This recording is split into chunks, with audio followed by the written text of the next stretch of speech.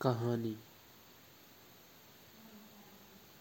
शायद ये कहानी काफ़ी हो किसी को पंख देने के लिए। तो हमारी कहानी का भी शीर्षक है पंख शायद।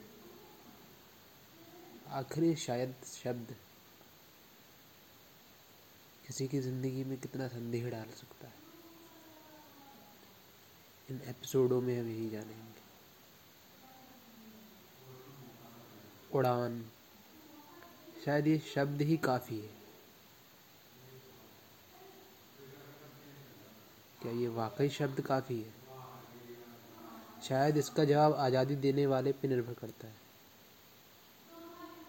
कौन ये आज़ादी दे रहा है? कुछ शब्द जो किसी की लाइफ चेंज कर सकते हैं,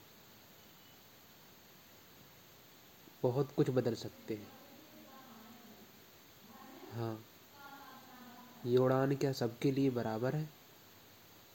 क्या आज भी सब बराबर है?